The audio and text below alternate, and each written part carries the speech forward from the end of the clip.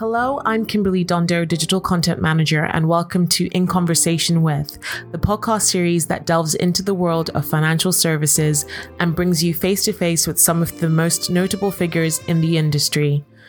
Listen as we discuss topics that are currently facing the industry and hear from visionary CEOs to disruptive innovators as we bring you a diverse array of voices and perspectives. We'll explore the challenges they faced, the lessons they've learned, and the insights they have to share about the ever-evolving landscape of financial services.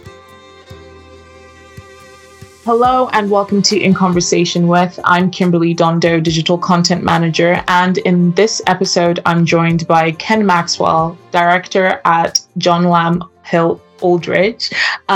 So, Ken, thank you so much for joining me today. Could you give us a bit more of an introduction into yourself and how you got started in financial services? Yeah, hi Kim, nice to be here today. Thanks for having me. So I'd originally started my career in wealth management and then moved over to 5-6 years ago, moved over to specializing in protection for clients, and typically for clients, high net worth, ultra high net worth individuals who need protection, certainly in terms of preserving their wealth. And as part of their planning for passing on to next generations. And I work with a company called John Lamb Hill Oldridge. John Lamb started as an IFA about 60 odd years ago. And a big part of that has been protection, so life insurance. And we're based in London. And as I mentioned, that's what we specialize in dealing with protection policies, typically to assist or provide liquidity for inheritance tax for these sort of clients, which is a big concern for a number of clients. Okay, so talking about those clients, so can you highlight the unique risks that high net worth and ultra high net worth individuals face compared to like the general population when it comes to their protection?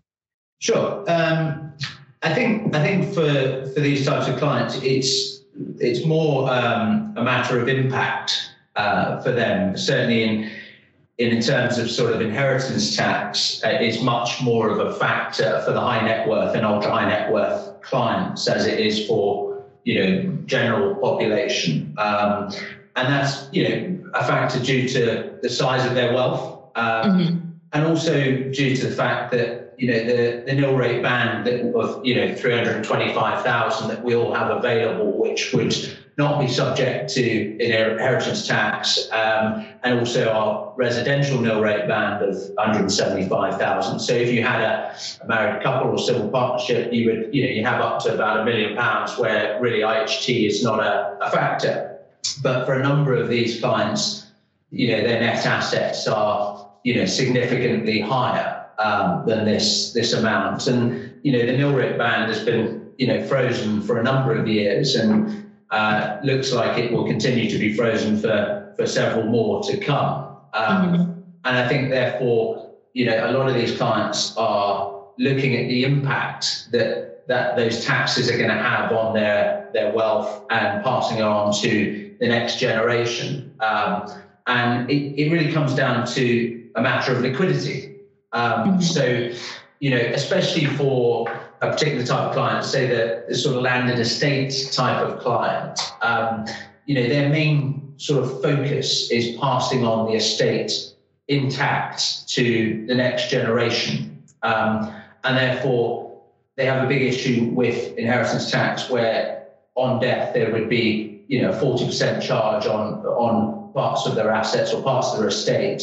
And therefore, they're focused on providing liquidity to pay that tax, which is where we deal with these clients on a number of occasions by placing a life insurance policy, which would provide the funds to pay that tax on death. So I think it comes down to the fact that tax for these type of clients is a higher impact on the estate, and therefore it needs to be quite a focus for them, and it is a focus.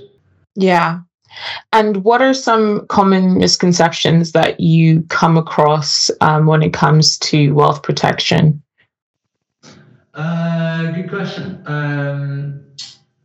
One I've come across a few times is a lack of understanding in regards to gifting assets and there being a 7-year tail for inheritance tax on those gifts. So a couple of, quite a few times actually, whereby certain people have thought that their plan is just to gift their assets, a week before they die, and then that solves the problem because it's out of their estates.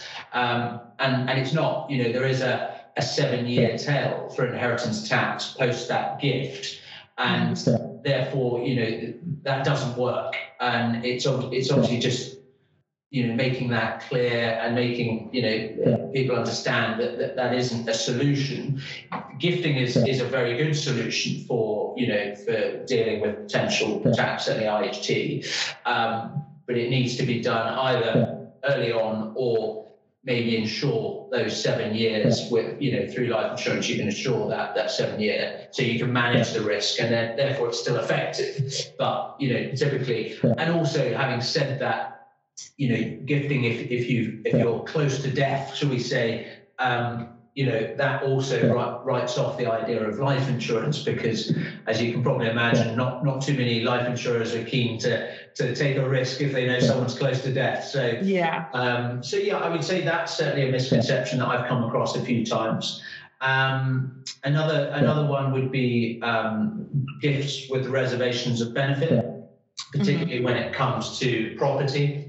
So that's where mum and dad or whoever is thinking they're gifting to the children, and typically what they would do is they would gift, and they would have to, say, a house, they would gift, and if they wanted to continue to live there, they would have to pay, not only have they gifted the assets to the children, but they also have to pay a market rent to the kids. So an actual market rent rather than, just a low rent that they've come up between themselves. And that rent gets reviewed, or has to be reviewed every 3 years. And that's an awkward conversation when you ask mum and dad, sorry, you're now going to have to pay me a higher rent on the property you've already given me. That can be a bit tricky. So I certainly think there's certain misconceptions around gift of reservation of benefit, and also the recipient that who's receiving that rent is going to have, there's tax on that as well as the recipient. They're going to have to pay income tax on that. So there's other factors to take into to account. And ultimately with those sort of scenarios, we would say life insurance is a much cheaper option, whereby you can retain the asset, and it's less likely to fail, because life insurance will pay out on death and cover the tax, so you can retain that. And also, I suppose with that as well is you've got to bear in mind that as the donor or mum and dad get older, they're going to need money for care. Care costs are very expensive. Yeah. I was going to say staggering. Yeah, they are. So you've got to take these factors into consideration when you're maybe doing gifting a property and paying a rent. Are you going to need that money, and can you afford to pay increased rent further down the line, and what have you? So there's a few factors to play in there, and I think ultimately one of the biggest ones is that a number of people don't have a will. A will is probably your best and part of planning. That should be your first part of planning. Make sure the assets are going where you want them to go and how you want them to be treated. So I think a lot of people don't see the importance of a will, and I think that's a misconception, and I think they really should as first port of call, and also making sure it's up to date. So because things change over the years, and just making sure that's still relevant to what you want to happen. Yeah. I mean, it's an awkward conversation to have. think I tried to have it. Well, I did have it with both my parents. They talked to me about it when I was like in my mid-20s, and then I didn't care because that felt like something that was so far in the future. And then now I brought it up, and both of them were like, why do you care so much? What are you trying to, they start to get a bit suspicious. Yeah, well, I think when we're young, we don't have any dependents, and maybe we're single. It's less of a factor, I suppose, because you're not really thinking, where does this money need to go? And unfortunately, you tend to have less assets as well that you have to worry about. But as you get older, if you do have any dependents, or you have people reliant on you, and you want to make sure that those assets go to the right places, then it's important. So I would say a will is really, really key to part of the planning. Yeah, definitely. And how do you approach building a comprehensive protection strategies that address both financial and personal aspects of high net worth and ultra high net worth clients' lives?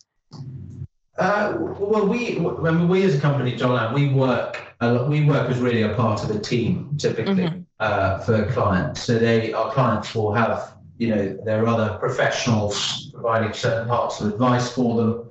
Whether it be their lawyers or their accountants. So we work as part of a team, and we work with those other professionals to get an overall picture of what the client's situation is, and therefore what therefore identifying their needs. And as part of that, again, just reiterating what I said before, a will is really important, and also making sure that certainly when it comes to like the inheritance tax, we would always look at, making sure you've got the will, make sure the assets will pass, or the liability will trigger on second death if you're a married couple or in a civil partnership.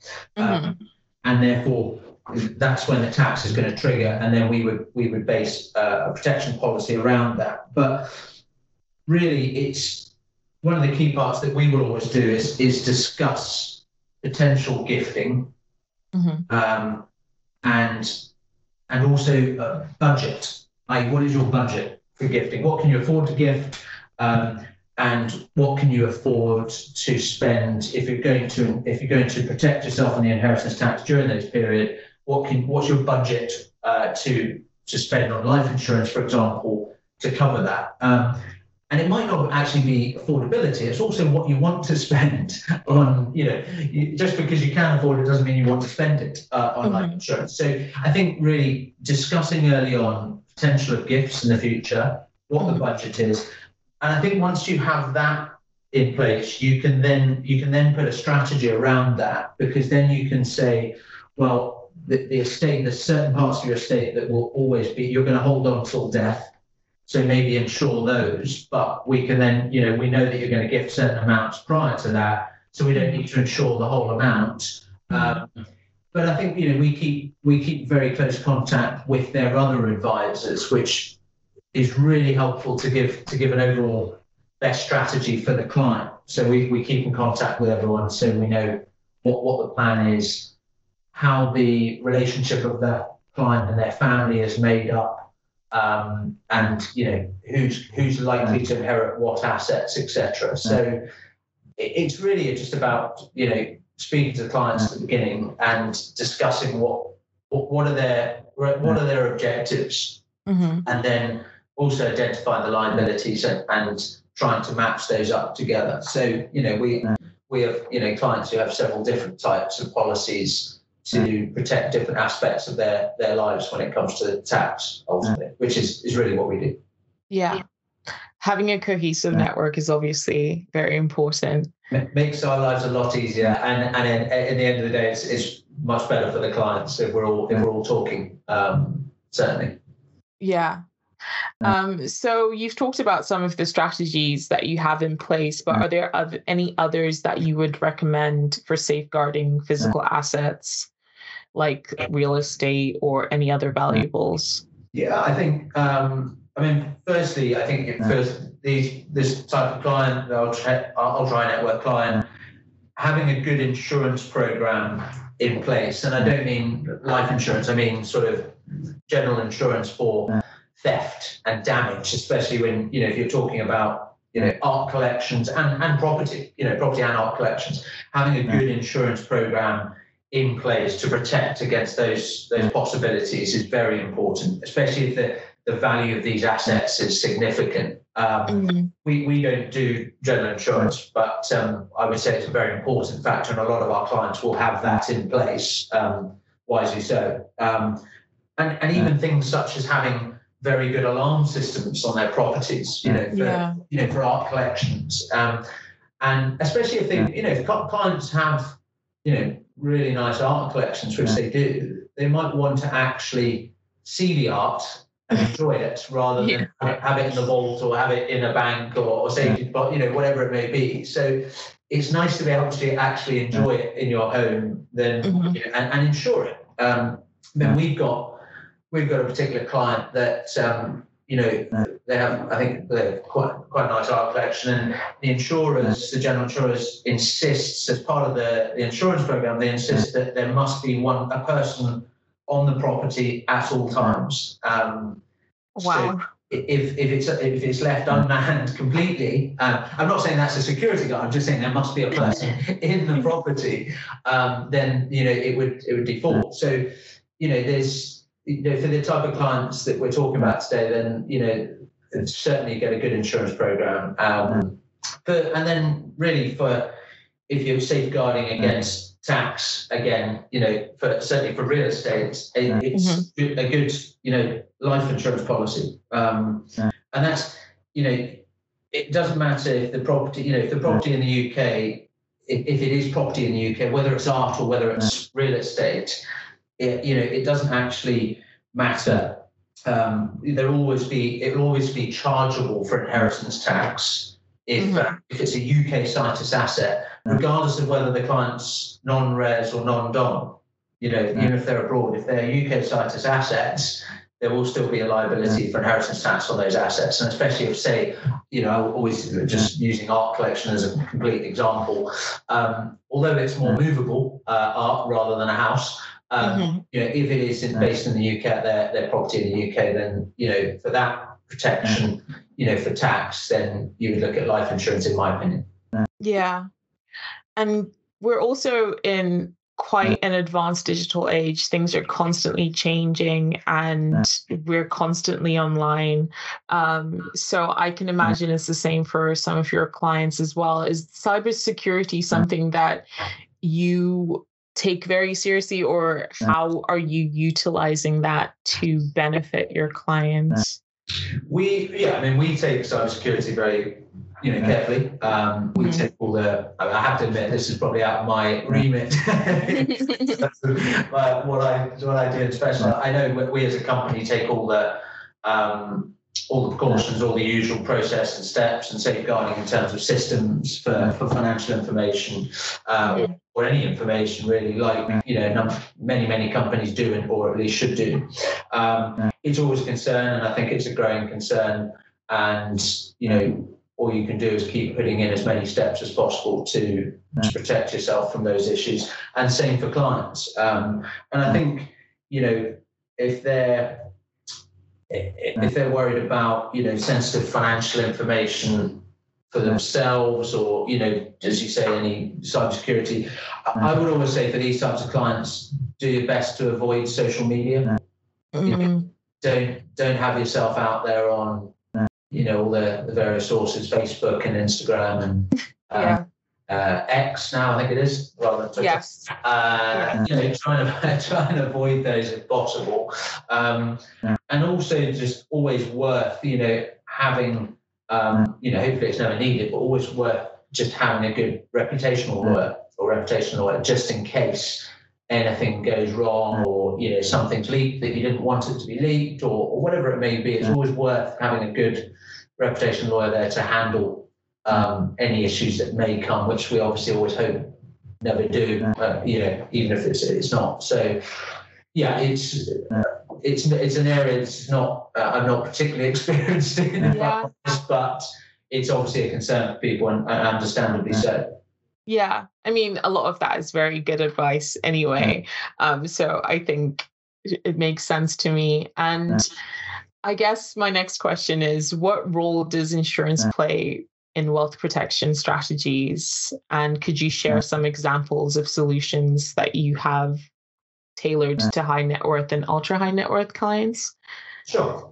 Yeah, I think, insurance provides, as I sort of touched on, it provides the cash flow to pay the tax when it arises, for inheritance tax.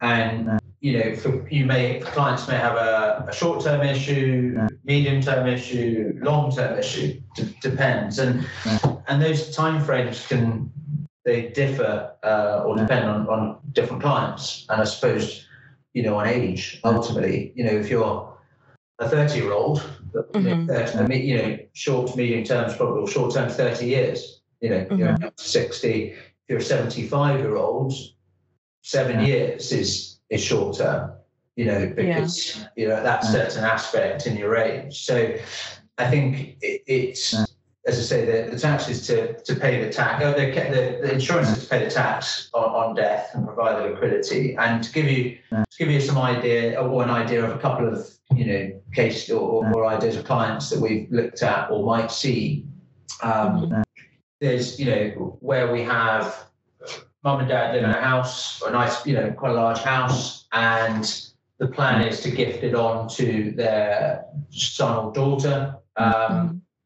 But, the son or daughter's only in their early to mid 20s. And the plan has been made and agreed with mum and dad that they will move out of the property and gift to their child in 10 years' time.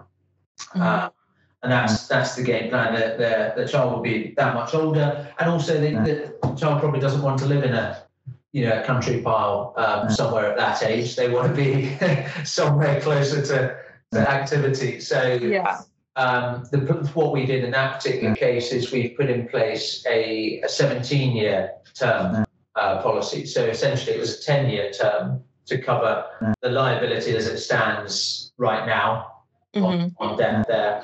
And then 7 years, so when they gift in 10 years' time, we put in place a 7-year tapering policy. So we can match as the liability for inheritance tax post the gift starts to fall away after year 3, we can match that with the policy. So it will start to reduce as the tax reduces. So therefore the cost of the insurance reduces also with the premium.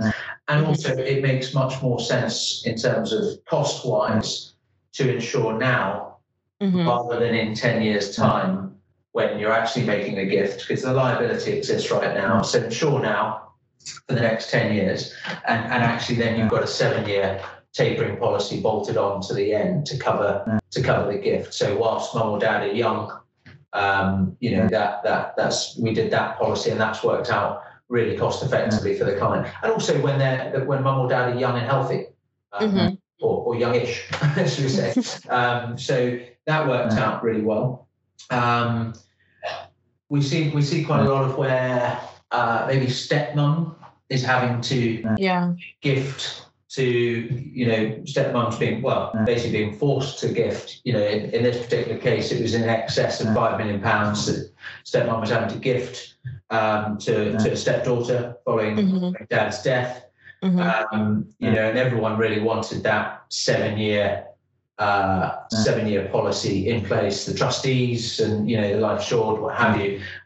Certainly the trustees wanted, because they were appointing assets away from a trust to the stepdaughter as part of this gift, and they wanted the policy to cover the tax, as ultimately it would fall back on the trustees if stepmom had died during those 7 years without the cover. I mean, they do have.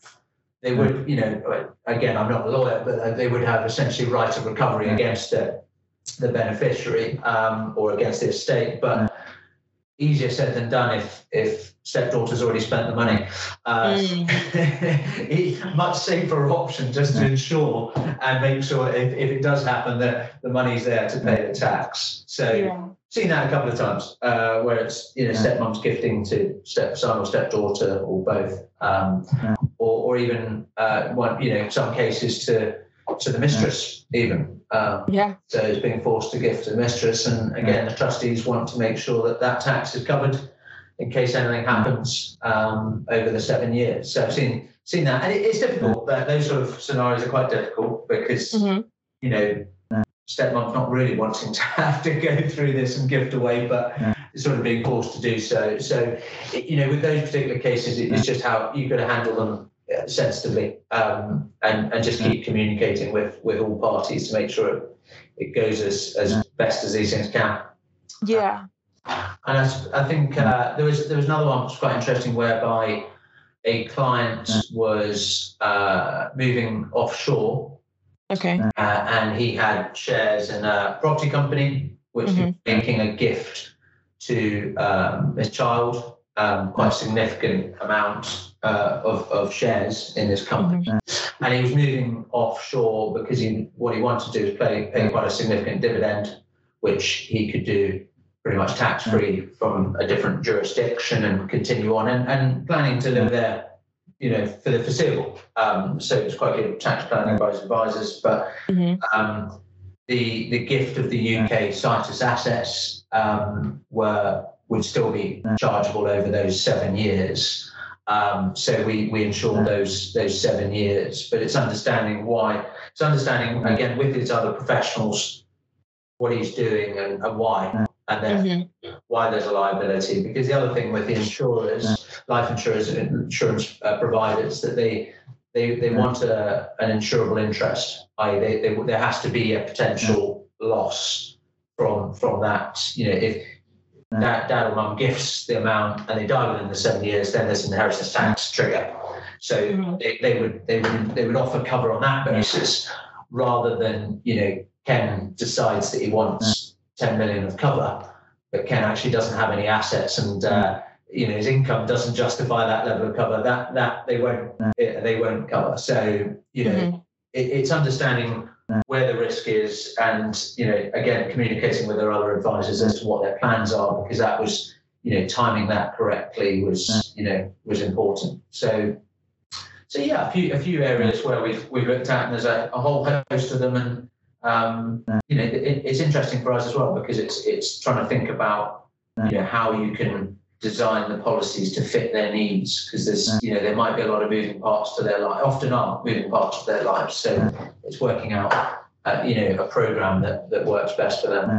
Yeah, and touching back on those family dynamics, I find it so interesting. I think the only thing that I've seen that talks about or shows the potential dynamics for high net worth and ultra high net worth individuals was Succession, which I guess is accurately named because it was all about succession planning, even though, spoiler, in the end, he didn't really actually really plan.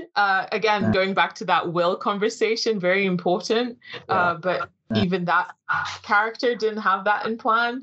So I imagine there's a lot of guidance that you try and provide to these clients. So what strategies do you give those clients, or how do you talk to those clients about how they can then talk to their families? Yeah, I think you just spoiled that, Kim, because I'm only in season 1 of Succession. I'm so sorry. Sorry. I'm a bit behind the curve on that. I'm only just starting to get through it, but it's very good. It is so good, honestly. I don't think I told you the character, but yeah. I know you did. It's all fine. I think like anything with this, is the key element is getting the serious buy-in from patriarch or patriarch.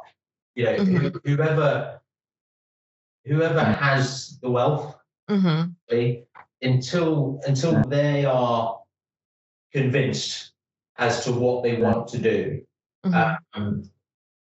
you can make no plan, because you need to have them on, decided on what they want to do, and without that, it's very difficult to move further forward. Once they have decided or come to an agreement or pretty sure they know what they want to do, then you get everyone else involved, children to talk, so they know what's happening, and they know that they can then plan. And that's, to be honest with you, that's the key factor is getting everyone to talk communication, everyone communicating, rather than the children not actually having a clue as to what's going on. If you can get everyone in the same conversation, then that's going to be the most effective for guiding them through that. But I think as maybe succession, I don't know, but I think with that, from even the first, series, the main character is pretty much where the wealth sits, or as far as I can tell so far. And once, until they have decided what they're going to do, and if you can get them to sit down and actually get them all in the same room to communicate and continue to communicate dialogue, then that's your most effective tool. And then you can plan around that, whatever it may be. You can then make a plan and advise them on areas that they need to discuss. I mean, family governance is, it's fast growing space in the professional world, and it's evolving as well. It's not really an area we focus on at all, but there's a big market out there for professionals who are advising on that and helping clients with their family governance and going through the evolving cycle with that, because it does change. But I think it's pretty crucial to get the best result for families. So everyone is, there's no disappointments, or there could always be disappointments, but at least no real shocks at the end. And then you sometimes see these legal battles, in papers where brother and sister, one of them's inherited it all, and the other one's now suing them because they convinced them to change their will. I mean, who knows? But I think if everyone knew where they stood earlier on, then that can only benefit the clients and the family. Okay. Yeah, I think you covered, I was also going to ask about estate disputes, but I guess you covered that, and communication, I guess, is the main key. Yeah. Are there any other steps that people can take to make the process much smoother? Well, make sure, have your select your advisors around you carefully. Make sure you've got the right advisors to handle different parts of your planning and your estate, and keep them in the loop as to what you want and what you're doing. But outside of that, in terms of what we're doing, we communicate with the clients and the other advisors to put in place protection for as part of their planning. We'll put in the protection as that element to it, but.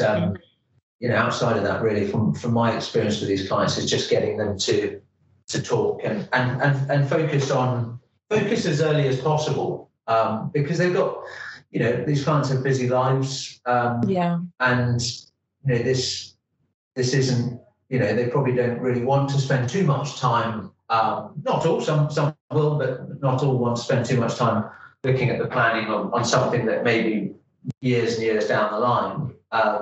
But I think the earlier they do it, the better, which can only help with a smoother process. Yeah. And so the financial landscape and regulatory environment are constantly changing. So how do you ensure that your wealth protection strategies stay relevant and effective over time? Yeah, so we as advisors, we remain up to date and relevant in terms of we do continuing CPD. So we're constantly doing our CPD each year, continual professional development, update on topics and exams each year, a certain amount of hours as a bare minimum. Going to a number of seminars, tax seminars, what have you, hosted by other professionals outside of what we necessarily do on life insurance, to know what's happening out there in the wider market, hearing from the regulators themselves, as to any changes there. And as I mentioned, we work very closely with the other professionals, the lawyers and accountants, bankers. So we hear and we see what they're doing with clients, and we speak to them about their strategies. So that really helps us to hear of anything kind of new that people are doing with their planning. And, we can make sure that we're sort of up to date on changes. And as well, certainly for what we do specifically, we run a renewal and valuations service. So we, each year we will contact the client and offer them a review of their existing policies. We'll always say to clients, if things change materially, then do let us know, because either their assets have increased significantly, therefore they have a larger liability they might want to insure, or their assets have decreased, in which case they've had a lot of nice holidays and their liability may be less. But we'll run that renewal service and valuations to make sure that clients know what they've got in place to cover tax with life insurance, and also whether there's anything possibly better out there in the market that we could replace that policy with. The market does change. In life insurance, not very fast, I must say. Policies can change with certain insurers. So we keep up to date on those with constantly speaking to the insurance providers, hearing what's happening in the market, and then speaking to other professionals in the wider market and attending seminars. So that's how we keep up to date. Yeah, and I know that you said things move slowly with life insurance in particular, but are there any emerging trends or challenges that you foresee happening? Emerging trends. Well, I mean, I think we are seeing, and we have seen a lot of gifting, gifting assets. We do see that regularly. So certainly clients are aware of that. And challenges, I mean, the difficulty certainly for us is, we're focused on tax, and you can only put in place a plan for what is there in front of you, so you can see it as the current tax environment, or if the tax rules change, inheritance tax, if that got abolished, there might be some other tax that comes in to replace it, depending on the government in power. But it's just adapting to what to those changes and staying active, really. So you do it. It's a constant. Unfortunately, it's a constant process. It's a continuing process, whereby just because you've done something now, it doesn't mean that things can't change in 10 years' time, and you need to revisit it. So again, it's just keeping in touch with your advisors, whoever they may be, to make sure that what you have in place is still accurate. Really. Yeah. And finally, what advice would you offer to high net worth and ultra high net worth individuals who are seeking to enhance their wealth protection strategies? That's a simple one. Get advice. Yeah. I really would recommend getting good advice and accept the fact that you're going to have to pay them probably lots of money, but just accept the fact that you're gonna pay for the advice, but it will save you significant amounts of money in the long run, rather than not paying for the advice. Pay for those, whether it's your accountant, your lawyer, your banker, whoever it is. Pay for the advice and find good advisors. Have around you and stay in contact with them. That's the best. And let them know of any changes or any thoughts of what you're planning to do. I think a lot of clients and possibly a lot of lawyers would argue that clients who maybe are coming to the UK from offshore will often contact them after they're already here, rather than saying this is the plan and therefore giving the advisor the time to put certain steps in place which would make it less costly for the client. So speak to your advisors if you have thoughts about future plans and moves. Just communicate with them. But have good advisors around you, because it is worth it, even though it might cost in the short term. It will save you in the long run, in my opinion. Yeah, definitely. I'd rather pay a little bit now rather than have to have some astronomical thing happen later on and be kicking myself. But yeah, that makes sense. Yeah. Well, thank you so much for speaking with me today, Ken. That was a very interesting conversation. No, pleasure, Kim. Thanks for having me. Hopefully I didn't bore you too much with some of the topics, No. but I find it fascinating, especially. Thank you for listening to In Conversation With. We do hope that you enjoyed it. Please do keep up to date with all our new releases via Podbean, Apple Podcasts, Spotify, and everywhere else you get your podcasts from. You can also keep up to date with all our new content published on the Money Marketing website, as well as our print edition Money Marketing magazine. So make sure to subscribe. Follow us on Twitter, LinkedIn, Facebook, and Instagram. See you next time.